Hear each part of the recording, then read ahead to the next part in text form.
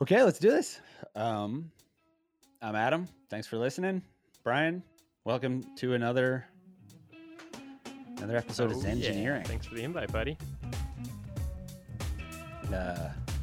So we've decided on that as a name, Zengineering. I like it. Oh yeah, it's super clever, and it hasn't been taken on the internet, strangely. Yeah, exactly. I was about to say, of prime importance. It seems like so easy a pun that I don't know how it's. I know. I'm shocked. We need to lock it down hard. What I know, they don't know. We just file some doing sort my of best. some sort of paperwork. I've been doing my best. Yeah, if you want to listen to this, if you want to if you're listening to this and you want to dig into it, you can probably find remnants of my slowly getting the SEO empire for Zengineering set up. But I do it in my free time, so it's like we have an address. It probably just still points to GoDaddy, and strong. we have SoundCloud, YouTube, all these other things locked down. So you can go follow us, and someday all that information will be there. Feel free to like empty profiles. I think that's cool. That'll encourage us to get that shit going. Well, that's, you don't give a shit about. You just want to not miss the update if we put up a new episode, right? Yeah, no one's sitting on SoundCloud. They're like, oh, that was good. Let me hit the next button. But they might be. I'm not. Yeah, maybe they are. I don't know Just I'm anything. not. Yeah, I have no. I'm slowly becoming. I'm not as hip as I want to be running a slowly podcast becoming on the internet. An out of touch adult. And we might still shower people with some topless science themed pieces, even though that's not our name anymore, just because I think it's a little more By provocative. topless science, you mean just you will continue to not wear a shirt? Maybe just pictures of me without a shirt, maybe pictures of other people without shirts. I don't know. I don't know that I left any reference of topless science in the previous two episodes. I think it's okay. No, to bring yeah, it I have up no problem now bringing it again. up. I just think it's funny because they just didn't. I tried to put them in. I just didn't, get the episodes to be too long. The goal is to eventually not have to edit at all, but it means one of two things have to happen. We got to get good enough at this that we can finish it up in an hour, or people have to care enough Yep. to hang around for the part that's not necessarily interesting. Both of those are going to happen, but I think key is to stay on task, which is probably a great cue for us to hit the get to the hit list here. Okay, so episode 3. What's you want to introduce the big topic we'll get to before we bounce a few off the hit list? Today on the agenda is quantum computing and just computers and stuff in general. Right. I mean, that means we're going to have to back up to what the hell a computer does before. Into things that are intelligible before we ramble our way through quantum Which, computers. it sounds like a very narrow topic, right? Rock on. So, hit list stuff. Here's what I got. The note says Velcro. And I was thinking about this. Ooh, so, Velcro. why I was tying my shoes the other day and I was tightening the laces and I thought, why am I doing this? It was a pair of dress shoes or something, right? So they still have laces on them.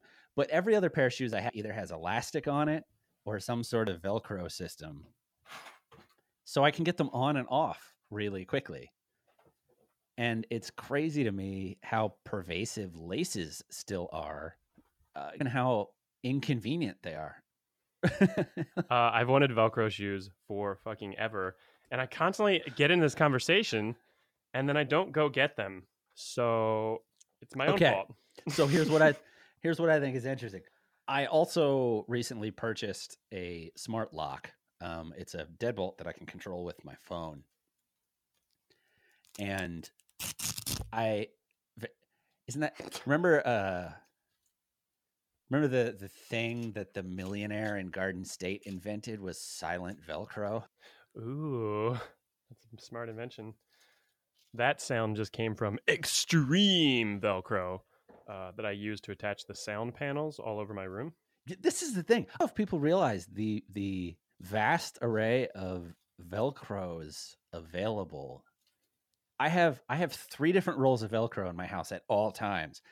and they all have different tons of different Velcro. different like how would you describe this from an engineering standpoint? They have The higher yeah, I was load just capacity. right. I was just gonna say the like industry name Right. for Velcro is hook and loop. And there's like shitloads of different kinds. It's used for all kinds of stuff. Yeah. It's a damn clever invention. I But mean, you hell, can get stuff that like an inch by an inch or like 2 inch by 2 inch square will hold 40 pounds. how dope would it be if your entire wall was covered with Velcro, like the soft side? So not only you'd have like a Like the space station. yeah, totally right. There's Velcro everywhere in this. That was part of the problem. Velcro that they used on the walls in the Apollo 1 capsule, which that's the one that like the test flight caught on Right. fire and killed the astronauts. I think right? so. Well, first, pure oxygen is super flammable, but also problematic is the Velcro that they were using was super flammable. Ooh. And so what happened was the short circuit, I think it was, sparked and it hit a piece of Velcro, and that piece of Velcro went, and then that caught the oxygen. No bueno. The guys actually died of asphyxiation, though, apparently, because that would clear out the oxygen so Yeah. fast they probably passed out almost instantly. Ooh, I don't know. Or after a That's couple probably better breaths, than right? burning up while you're awake. Yeah. Burning seems like a really bad way to go. Anyway, that was heavy. So, Off topic. We'll delete that later. That was Right. too heavy. but yeah, that was too heavy. But Velcro. We're So, the crazy applications. I do wish Velcro was everywhere. Like, I wish I had a wall of Velcro in my office. I might just set up a wall of Velcro in my That actually is a office really neat idea. to just hang things on. Oh, cool. With Um, all kinds of little like adapters. There's a good business idea. Yeah, Little we've things talked to about hold this shit. before. Remember, It's a we were really going to make good a Velcro. You did build this. You sent me a video of that a while we ago. made a whole. I had a whole. I lived in a house for a while where most things were hung with Velcro. Interesting. Just a 12 by 12 panel of it, like in a picture frame, right. was actually a really super useful thing. You had to screw bet. it in at the corners so that you could freely like off the wall, but that's not a big deal. Or into one stud. Yeah, totally. That'd be awesome in a studio. It would be super There's awesome. Velcro all over the place. But so here's the thing. So I got this smart lock, and I frequently don't use the smart lock because every once in a while it takes a little while to connect. And so that creates just the tiniest bit of inconvenience that's enough that I default to the old option, the key, which is just shoom, click, done. Right? Yeah. I So feel that's ya. a place where I see smart lock adoption taking time because of that level of inconvenience, right? It's a frequent thing, right? You have to design something, but you have to design something that's like, it can be better in this one respect, which is I can control it with my phone. I don't need to worry about keys. I can give people like a 3-day invite if they're staying at the house and they can use their phone to get in.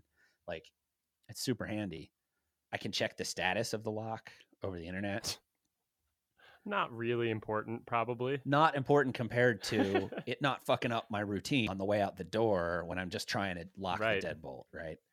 Well, this goes back to what we talked about last time, which is like the amount of improvement you get with each new design. Like a lock is really important. It keeps people from just walking in and taking stuff from your house.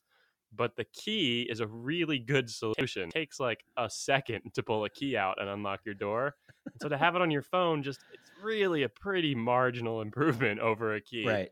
Right. You know, The stuff it starts so- to add is not particularly important. Except where you can give other people access, which I have other people that I give keys to just in case. Like, we need a spare key. yeah, that's a good. It use sort of case. eliminates that, which We're- is cool, but it's not cooler than the inconvenience of sometimes it won't connect and I'm like, fuck, now I got to get my key Yeah. out. And I just burned 3 minutes at the door, which is not that big a Oh, you're deal, pissed. but like, swiping and restarting yeah, your but it's phone. a place in my life where I'm used to that 3 minutes having been a split second. And so it's really, Right. I hate it when it happens. Um, I hate my phone all the time. I was pounding my phone on the dashboard yesterday because it wouldn't make phone calls. So I was driving home. I'm like in traffic at like 7 o'clock, like rush hour traffic. And I can't make a fucking phone call to tell someone that I'm going to be late for something. And I'm pounding it. I'm like, if I hit it hard, it'll make a phone call. It didn't reply to that. It didn't like that so here's my thing. attitude. Considering that as the problem of like, okay, so we want to cruise toward convenience, but also Like you're solving the problems, but you're also doing it in a way that just essentially makes life better, not more difficult as a trade-off for the solution that you provided. Like not being able to just close your door and leave is a small, like the having to stop and turn a key is a very small inconvenience in comparison to the security that you get by having a lock on your door. So given Yeah. Although I do have to point out that it can't be that convenient to lock the door, because I know a lot of people that just don't lock their Yeah, that's doors fair. because it's a pain in the ass. So they're houses that are just wide open all the time, and it's purely a convenience thing. Don't want to carry a key. Don't want to take the 5 seconds to lock the door. So this is a great segue. kinda dumb, because but I those understand. same assholes probably wear shoes with laces. Why? Why do those people wear shoes with Yeah, laces? I can confirm that. if they couldn't be bothered to pop a key in, close the thing in order to have security in their house, but they still take the time to tie up shoes when Velcro exists. All the shoes that have Velcro are really ugly, I think, is the problem. Well, there's another business idea for you then. If they were start stylish, start like a dress sexy shoes, Velcro shoes business. Why would you have fucking laces? You're right. They probably are all like you know, Sexy podiatrist Velcro shoes. loafers. I gotta see what comes up when I search for sexy Velcro shoes on the internet. It's for sure gonna be porn with Isn't that one of the Velcro rules of shoes the involved. internet, though, that you can, Whew. if Sexy you can Velcro imagine a shoes. thing, it's been sexualized somewhere on the internet. Probably, if you can imagine a thing. You There's can just- probably there's a- screen I'm share. gonna go to the images. There are a lot of strange results. The They're all system internet's just video. so goddamn slow down here. Let's move on. There's a the, load in 17 minutes. But so that's my thing. Here's where I think it gets really interesting. I think it's because as a landmark, like with our children, you know, tying your shoes is like a landmark achievement of intellectual capacity and dexterity in like culturally in our development as a child. Yeah, for sure. Like it's a thing that happens during the day that you tell the parent that comes home from work about proudly. He took his shoes today. The rabbit goes out of the hole, around a tree, back in the hole. Yeah, totally. Why? They don't need to tie their shoes. There's Velcro. I think that's the I reason remember we trying still to do it. I learn think how to there's tie my cultural shoes. baggage I know, it's around. so dumb. Like I think secretly everyone's a little proud every time they tie their shoes in the morning. Like, fuck yeah, I still got it. Still got the dexterity, mental clarity. I do want to point out that the 15th image result for sexy Velcro shoes are these super cool shoes that my girlfriend owns. So I'm gonna make sure I comment that I didn't know they were Velcro, but that makes them even more dope. So I'm wishing in my gotta head compliment that on these it. shoes are like some crazy ass 70s platform disco shoes. Like they just Velcro up the side, only like 8 inches. They Not- are not kind nothing of crazy. They're in the like boot they're sense, like but like cool. Bootsy Collins would be wearing these, you know, big hat. It's a weird. It's star hard to glasses. describe. I'm gonna try though. Very Parliament like- funkadelic. They're like wedge skate shoe, funky platform shoes with Velcro. They make those, but that look like athletic shoes, but like because they look like they're not wedges. They look like just high tops. I've started seeing girls wearing those at the Right. gym. Yeah, totally. It's really not good for you, anatomically speaking. It's just funny. Yeah, that's It's not funny that healthy. they're like, well, it looks like an athletic shoe, so this must be what I I wear appreciate to the the gym. style. And I wear those toe shoes, so you know I don't give a fuck. I would work out in bare feet if I could, but I don't think they'd let me. in. Yeah, I wish the gyms would allow it, but I think other people probably ruin it for us. that Oh, have the dirty disgusting the feet. dirty feet would be the problem, not the amount of sweat I leave on every machine. Other people's dirty feet. Other people, yeah, fuck other people. I should be allowed to go barefoot though. I feel you. That's not very Zen engineering of me. If I just wear socks, I like. Sometimes you get away with it for a little while. Generally, people don't ask me questions. I used to take my shoes off all the time until I discovered the toe shoes. I used to work out in socks until a trainer would say something. Oh, interesting. I kind A of like lot that. of them, if it's not crowded, a lot of them will leave you alone. Yeah. All right, on to the next. Okay, so I feel like that one took a little while. So let's do quantum computing. Let's do our heavy Ooh. topic. I got nothing else Ooh. interesting for the hit list this week. Cool. Or that's not true. I have 6 other notes here. I just don't remember what they mean. That's fine. We could make things up. Which is what usually happens. One says startup economy. I have no idea what that was pertaining to. Renaissance. Markov chains. Do you know what a Markov chain is?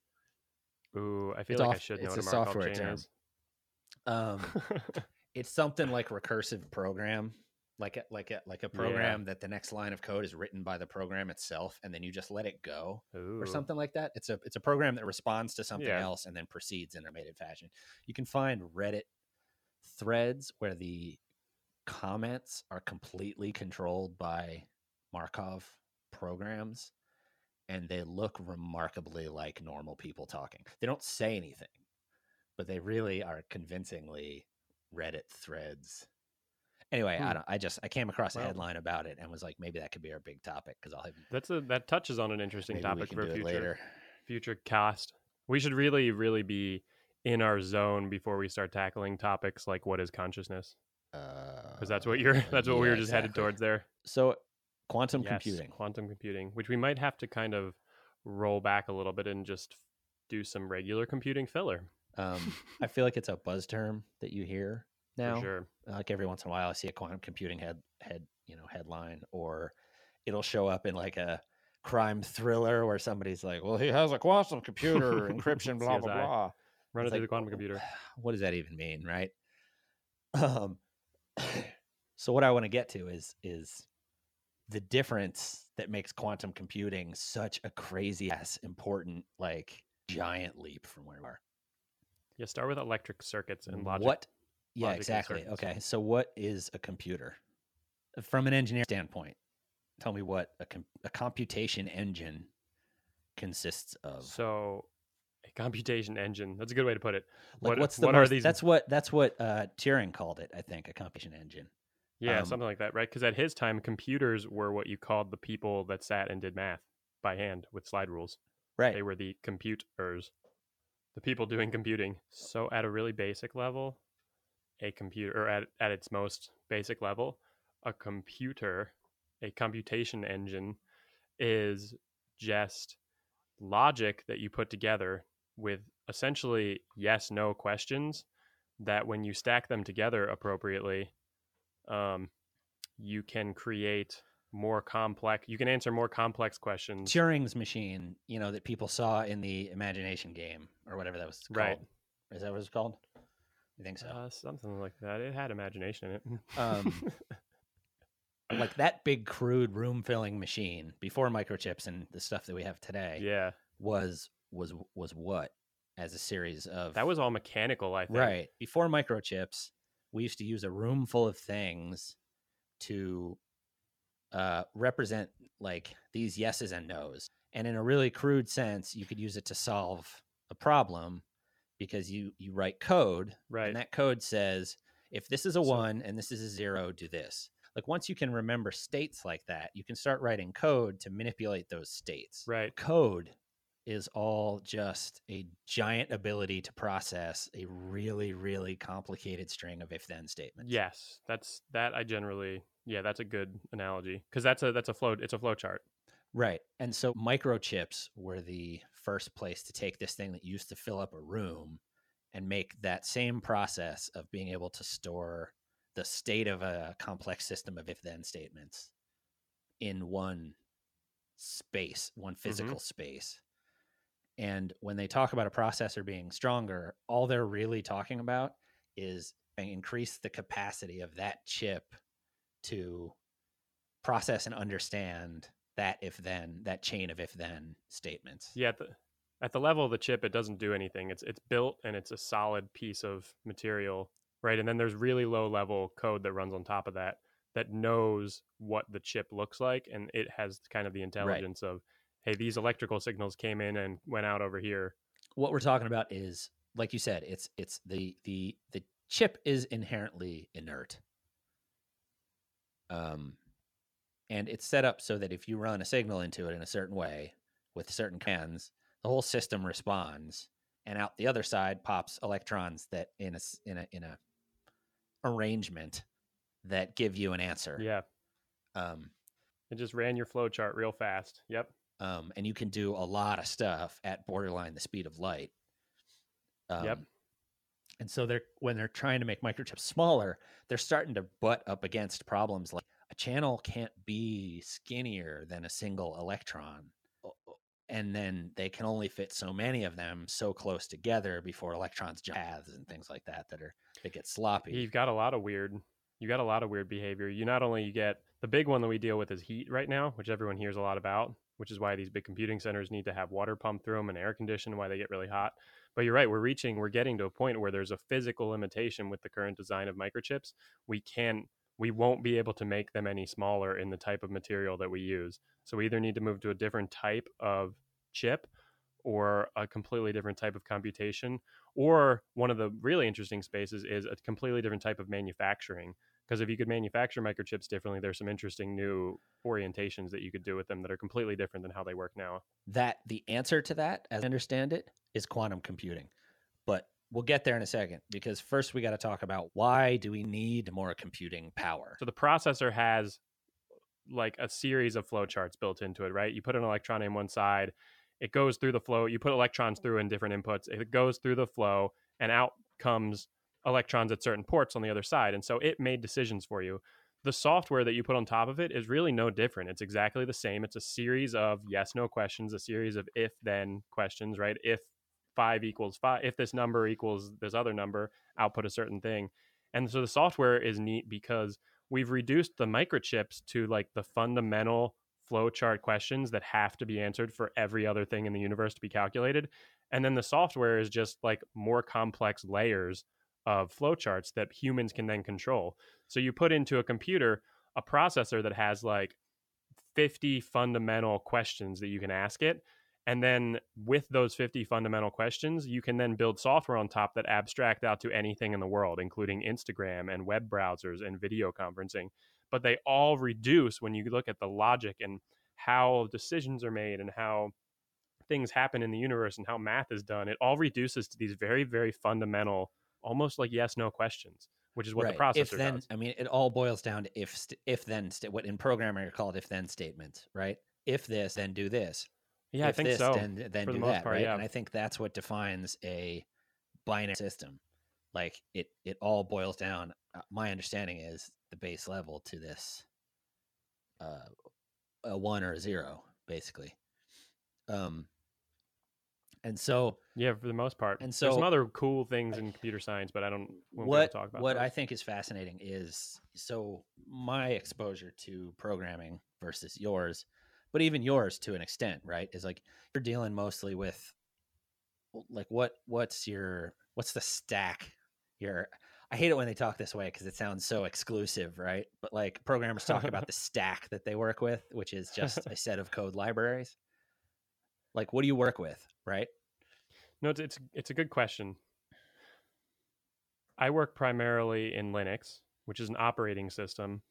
So this is a cool question because there are these layers to computers, and I don't know them very well, but essentially you can think of your processor, and then there's like software that sits on your processor that interacts with the processor. Then you have your operating system that sits on top of that, and then you have all these layers in there. There are layers I'm missing, but way up at the top, after you're like way abstracted from the processor, you have languages that people have heard of, like Python and PHP.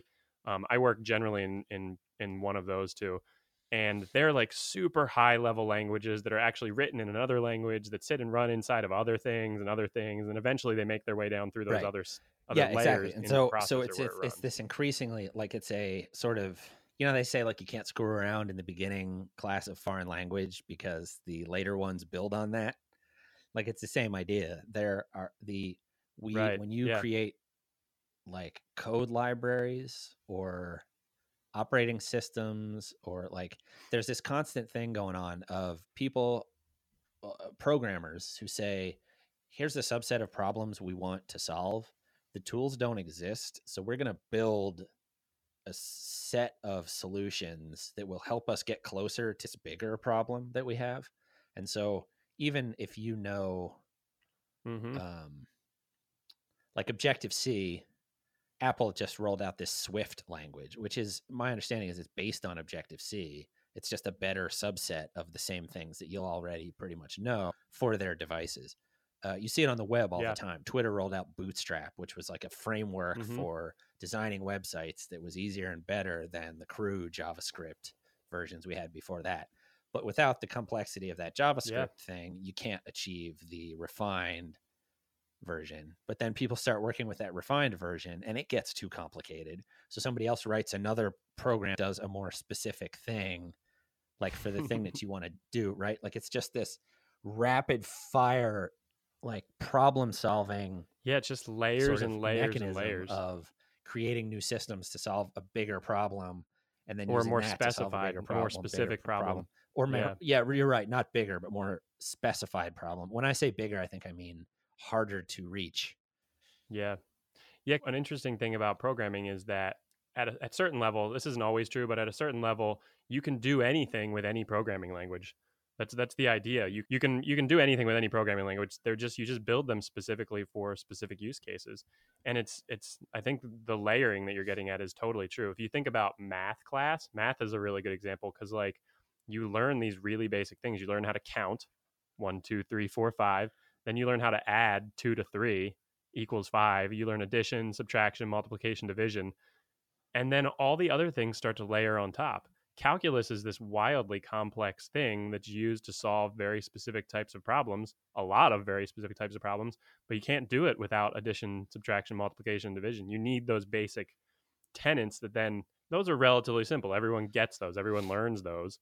And then building these more complicated layers on top are used to solve specific problems. And that's where it all comes from. Math is that way. Math's just made up. Well, and that's a really good example because you think, okay, 1 + 1, right? That's real easy.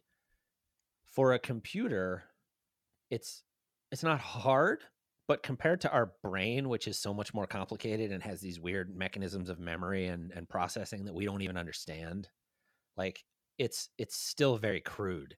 And so to just do 1 + 1 for a computer still kind of takes up a certain amount of computational space and effort and like computational capacity of that processor. And so like a microchip compared to a human brain is so much more crude that like just something we think of as simple +1 is still kind of difficult, and it spits out heat and it takes electricity and blah blah blah, right? Well, we do all the same things. We're getting to that Totally. consciousness level here. What's the difference? Right. Well, but here's what's interesting, right? So this is why binary is important. Yeah. Because that's all based on a system that has a 1 and a 0. Mm-hmm. It doesn't even have 2 states. It has a single state that's either like there or not. Mm-hmm. And so think about the complexity of genetic code, which has 4 states, because you can be GT, A, or C instead of just A or C.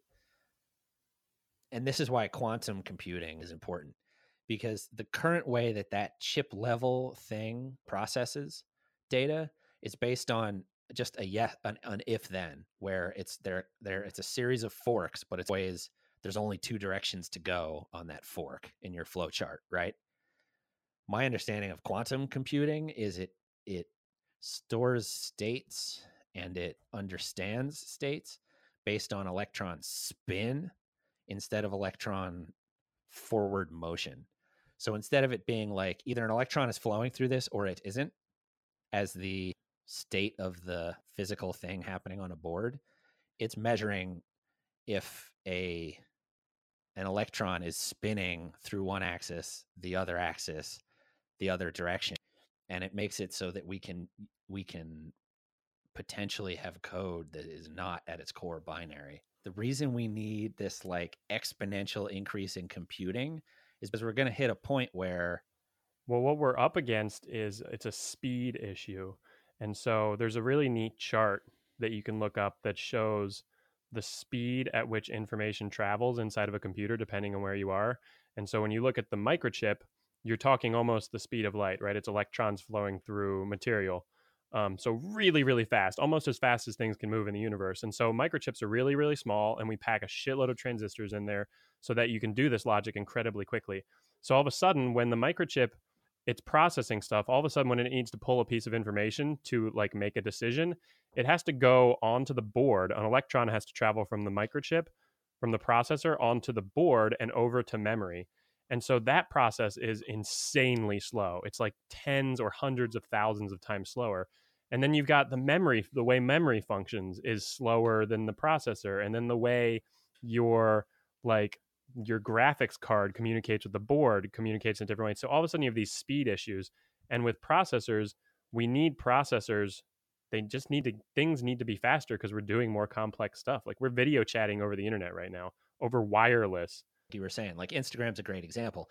Those filters are like pretty heavy processing. Video processing is like the hardest thing that computers do like these days. To try to make things look organic on top of a photo is a really complicated process. And It's really impressive that our phones can do that now. Really impressive. That was in the realm of humans only until very recently. It's very hard for computers to do graphics. And so if we want to get to like biologically complicated things, or like modeling physics stuff, right? Like if you want to do a faithful prediction of how a storm will behave, you need to be able to process so many variables at once. To do that effectively, that we need more processing power. And that's why something like quantum computing is important, because if we can change the paradigm at such a base level for how this stuff is done to make it tertiary instead of binary, just that change would be such a massively exponential, giantly huge thing for what, like, if we could effectively make it one notch past binary, this is my understanding, any notches past binary, like the ability to compute would get so much faster so quickly that we could start doing things like modeling genes. And I don't exactly know what the benefit is that you get by adding more like channels of information like that, but I do know quantum computing like solves different types of problems in really efficient ways. Like for instance, one of the things you hear about it used for all the time is security. And so right now, traditional computers are really slow when it comes to like cracking security codes. They're really fast compared to a human. They can do a whole bunch of stuff really fast, but all of a sudden when someone creates a quantum computer, all of a sudden computer encryption will be busted. The way we encrypt things right now will be broken instantly by quantum computers just because they compute things in a different manner, in a way that can be utilized for different things. Well, so that's a great example, though, because encryption is essentially just a really complicated math problem where everything is scrambled up based on an equation that's so stupid complicated no person could in their lifetime figure it out themselves. But with the right, however many digit key, it's solvable immediately. Essentially, you take say you wanted to encrypt your name and send it over the internet, you would just mix it up with a pattern that's really long. So you would apply a process to your name that mixes the letters up in a crazy way that I, as a human being, would never be able to figure out how you undid them. But on the other end, the other computer has a component that lets it kind of know the pattern that you mixed it up with. And it's really fast. It's like instant for that computer to decode it. But so essentially, security right now exists in a way that we just make it really, it would just take modern computers a really long time to unencrypt things. They could do it. A modern encryption right now can always be undone. We just make the pattern long enough that it would take like tens of thousands of years for a current computer to descramble it. And so a quantum computer can do that descrambling function really, really fast. So it'll break security. So things aren't secure in the world. Right. They just take a long time to really pick well the lock. Hidden. That's just the treasure map is complicated. But it's a great example though, because that's it would, like you just said, it would take 10,000 years for a modern computer to do it. A quantum computer in which we're not limited to ones and zeros and binary systems because we're using like quantum mechanical states, I guess, call them or something. Crazy Um, phantom physics magic. Yeah, exactly. But it's based on that instead of ones and zeros. Like the computing power goes through the roof so fast that now what would usually take you 10,000 years with the computers that we have, like would happen instantly. Or I don't know instantly, but certainly faster. Mm-hmm. That's the And that's the difference between Yep. what we have as computers that we're like, hey, that guy's pretty smart. He can play Jeopardy. Big Blue, whatever it was called. Watson that played Jeopardy, right? Like he's exhibiting a Blue. human thing, but our brains are still, I mean, if you think about just DNA as the way of storing information, we can't with our current technology probably ever build a computer that's as complicated as a human brain. Oh, for sure not. Well, this is an interesting kind of aside here. So I have a friend who worked on a project that was mapping the brain of like this little tiny microorganism, like this. She always said they were worms, but I think they were kind of like these little tiny, like very, very tiny creatures. And so their entire brain, I think, had 27 neurons in it. Humans have like billions or something, or trillions. I have no idea, a shitload of them. But so this little worm has 27 neurons. And so the entire logic of its brain has been mapped. You can look it up online. You can download the software that is this worm's brain. And you can even go to these videos where people they programmed that brain, they programmed those neurons, which operates differently than a computer. It's like a neural network, and I don't even really know what that is, but they programmed it and put it onto a little creature that had the same physical sensors as this worm. They gave it like a heat sensor and a light sensor. And so they have this little like RC car that has this worm's brain programmed into it, and it behaves like the worm does. It like heads towards the same stimulus and so you can like put it on the floor, and it's a complete artificial creature. It is an artificial version of a worm. We mapped its brain, and its brain works just like a human brain. We just have more neurons. But so that's what's to me is, I guess, fascinating on the quantum computing front is the impact of that kind of thing. I feel you. Like we try to model the behavior of cancer cells now, and we're limited by computing power at a certain point because it's a complicated biological process. It's a process that's Right. happening so quickly that to us it seems random and we don't know what to do with it. But it's not random. It's guided by Red is not random genetic at all. code, which is super complex compared to what we think of as code, but it's still just code. You can read it. Like, Well, what it really does when you get down to it, it's driven by fundamental physical forces in the universe. It's just the whole human body is just a collection of material from the universe that gathered together, and you think it's making decisions, but it's not. It's just this element is attracted to this one in a particular way, and so it joins together and it forms a shape and a thing, and then that thing moves and it responds to other physical forces. And so it's not guided by anything other than right. physics. And that physics, and so the code, genetic code, is just a really like like comparing, like, so what I was going for is we got binary and we hit a certain complexity, right? Like, so every time you could increase binary by one slot, you're going up an order of complexity, right? It's like, it's some, I don't know what the scale is, logarithmic maybe, like more than exponential every slot you get. And so if you think of the complexity of the things that we can do with computers at the size that they are now, and ramp that up that scale, not just one slot to 3, but another one to 4, you're talking about the code that guides the way your body or a biological mechanism responds to the physical universe that you were talking about. Like, well, there's a size component here too that I think is just as interesting. Like we make microchips and they're really small. I mean, you look at a processor and you're like, wait, there's billions of something on here.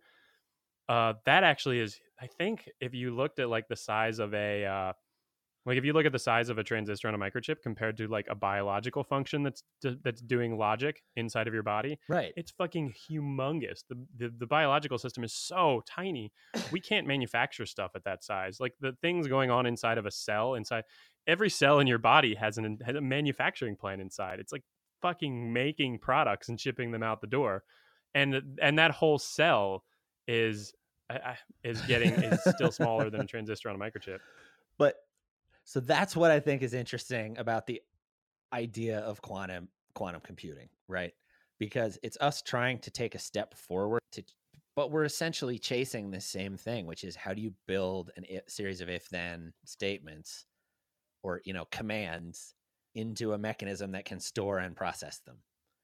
And what we have right now is so crude compared to, your brain, or compared to biological storage mechanisms, the code, right? And so then we're kind of back where we ended up at the end of the first episode, which is like everything when you're talking about gravity and this force that we don't understand that unites everything, like all these interconnected forces, it may just be that we don't have the computational mechanism to understand them. So the fact that I don't know what it is, to me, doesn't say like that it doesn't. The fact that I can't process, the fact that I can't see infrared light doesn't mean it doesn't exist.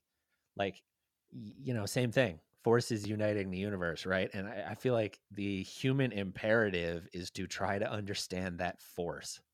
I think what's really cool about quantum computers is not so much what a quantum computer is or how it works, but that we as a species are just barely starting to scratch the surface of computation in the universe, the ability to compute things and build computers.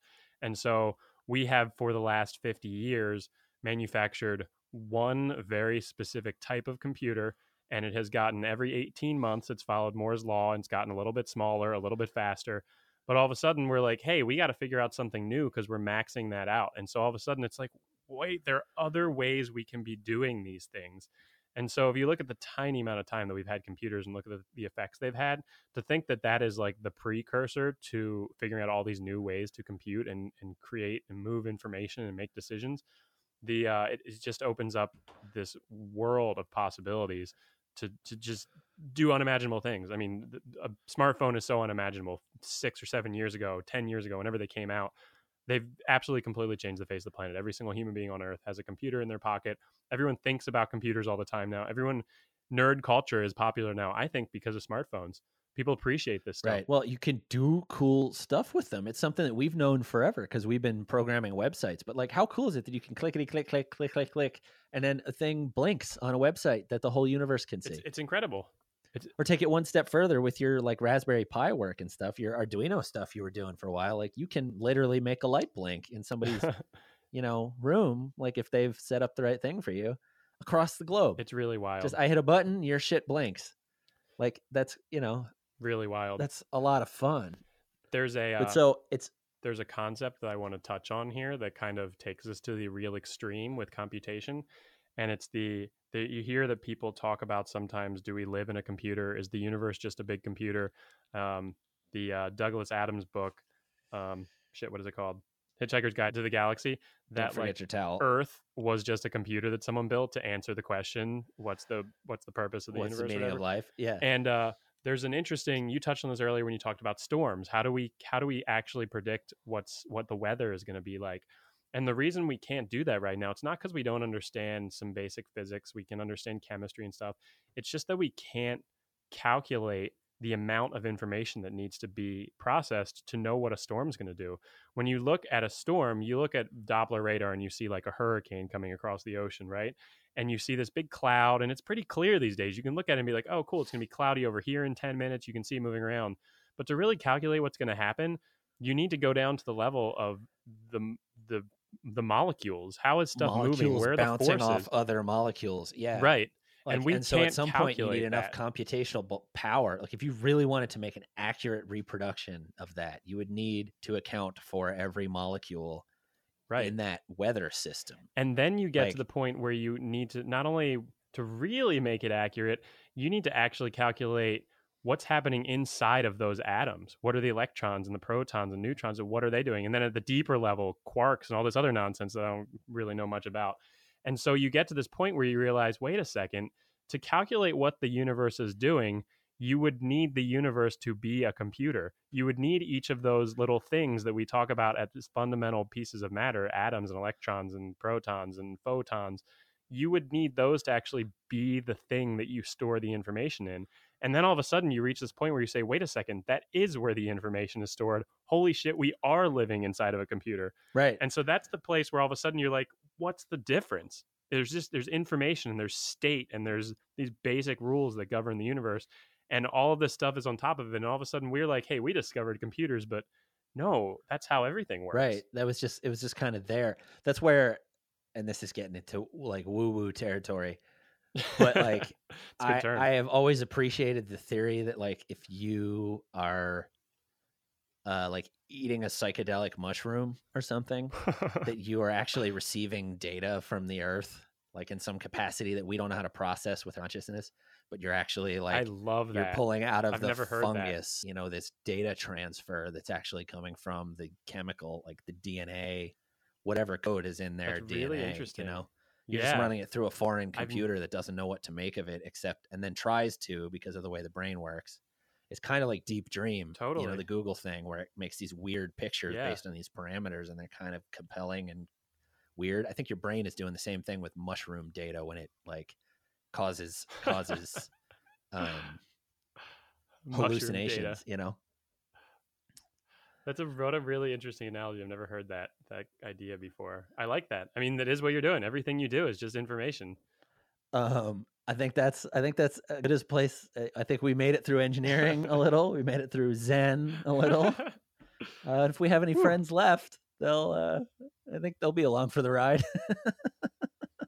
This was an interesting one. This was a tough one. All the people who actually know how computers work. Yes, Please please. contact No, us I and really help I want to describe all understand the this. things My, that we my did. specialty is the philosophy side. I'm a big nerd, but it's like I can look at Wikipedia. You know, I'm good at that. But I know there's people who this is what they do, right? This I mean, we friends, so maybe we'll have them back on later to set Well- us straight. Yeah, we should definitely we have a couple friends that would love to chat about this stuff. And this is one of the reasons computers are so neat and why they're emerging in culture the way they are and why they're going to be so prolific is because there's no end to what's going on. We just kind of walked through logically how the universe is a big computer, and it just is. It's just information is what the universe is built to do. And the more you see, the more that comes out of smartphones, the more you see humans communicating and sharing information, that seems to be the purpose of the universe, is to share information. We're Yeah. processing data. Yeah, like technology feels like some sort of I don't want to say inherent, but it's like It's nature. My smartphone is the inclination to create technology is just it's a Yeah. universal it's a natural evolution. law. Like it happens with bees, it happens with ants. We're doing it, and it's bred out of this weird universal need to like Yep. communicate and cooperate and try to talk about things, even if it's dumb bullshit like tabloid. But like you're trying to, like even the conversation that people have about the Kardashians has some kind of value, and that maybe it's just two people trying to get on the same moral page about how they feel about. Yeah. It's like- just, it is. It's just that But- but, like, natural universal urge there's- to share things and communicate, which is really beautiful. And so the real answer to needing more computing is just to get more brains working on the problem, because there are not yet computers better than more brains. yeah. And so what we've decided to focus on with True. software and with the stuff that we're doing with computers, particularly smartphones, is we are bringing closer together in a communication sense. Like I can communicate quicker with you. Brains. Like, so what we're doing is the same thing that you're doing on a chip, where you're trying to make these different processes closer together. Mhm. We're just taking all the best computers in the world, Right. which are all going to be brains, and we're trying to put them closer together so we can all go, dudes, the planet is cooking itself. We need to figure out an answer for this. Hurry up. Think about it. Right. And talk. Think about it and talk. And we'll get it. I Yes. feel like That's I feel another great very- analogy. Smartphones are just bringing optimistic. our brains closer together so we can communicate more efficiently. It's all It's totally like- true. It's so There's a interesting. guy, Jason Silva, I think his name is. I repost his videos all the time, so follow he's me on good. Facebook if I you like want to him. catch his shit. He talks about like techno-social wormholes, where it's like what I'm doing with this video right here is I'm recreating the important part of being in a room with you, so we can talk about ideas. Yeah. At least that's the idea. That's why it's attractive. a lot of the ideas are probably stupid, but there is the capacity in there that will solve a big ass problem by talking about this stuff. And that's the best way we can do it. Just these two computers kind of talking about Right. it. And I think the general implications of all of this technology and bringing people closer together physically to communicate, I think there's a really neat lesson to come out of it. And I think it's that Do mushrooms? do mushrooms and then order delivery frozen yogurt. That was it. That's exactly where I was going. That's It speaks to what I think everyone kind of already knows, whether or not they want to admit it or not, in that the point of being here in the universe is to get close with people, is to share things, is to speak your mind, is to be yourself, is to let out all of the information that's inside of your head to get it out.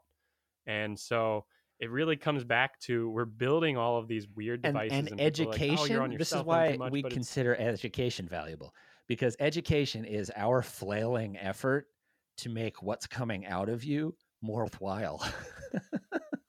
yeah, absolutely. That's a really good point too. A little, there shouldn't be no filter on what comes out. There shouldn't be a stop. No, We right. shouldn't That's the stop importance things of from coming freedom out. of It should speech. just be adjusted You a have little to bit. be able to talk, right? But you also, we culturally, we have to make allowance for the fact that 95% of it's going to be stupid. But it's also That sounds all of the bad, 'cause stupid I don't mean to stuff be calling people is stupid. great too. You don't mean the people are stupid because that'd be rude. You mean that a lot of the information is just not Right. useful. But it is also useful because we need to know the things that aren't useful so that other computers don't bother Right. computing them. And unfortunately, we get stuck sometimes in loops where the software was written poorly, the social software maybe, and we get stuck on things like the Kardashians. And that poor girl is just the butt of like every complaint about pop culture in the world.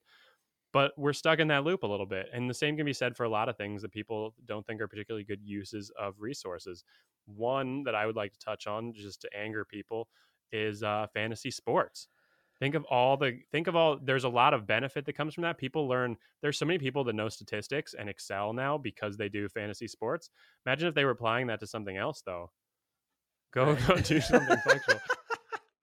Anyway, I feel like that was an epic. Well, I was trying to sign off, and then we went an epic place with it. That's going to be good. But anyone that's still along for the ride, Yeah, real good. thanks for checking out the third episode, and we'll keep them coming if you keep the Totally. questions coming, which will make our life easier. Because I keep Yeah, thinking about thanks. this, and I'm like, I don't know, I don't know what I'm going to talk about after we get through the 10 things that you and I usually talk about. Ooh, that's where we are going to experience a lot of personal growth. But I'm gonna run out eventually of things I feel like I can actually explain about mechanisms in the universe. I pretty much ran out of that. I guess we'll just today. have to do research, or you'll have to feed them to us and help us talk about it. But do that by hitting us on whatever channel you found us through. Awesome. Have a good Thanks for week. hanging 10 with us. Stay groovy, everybody. They don't know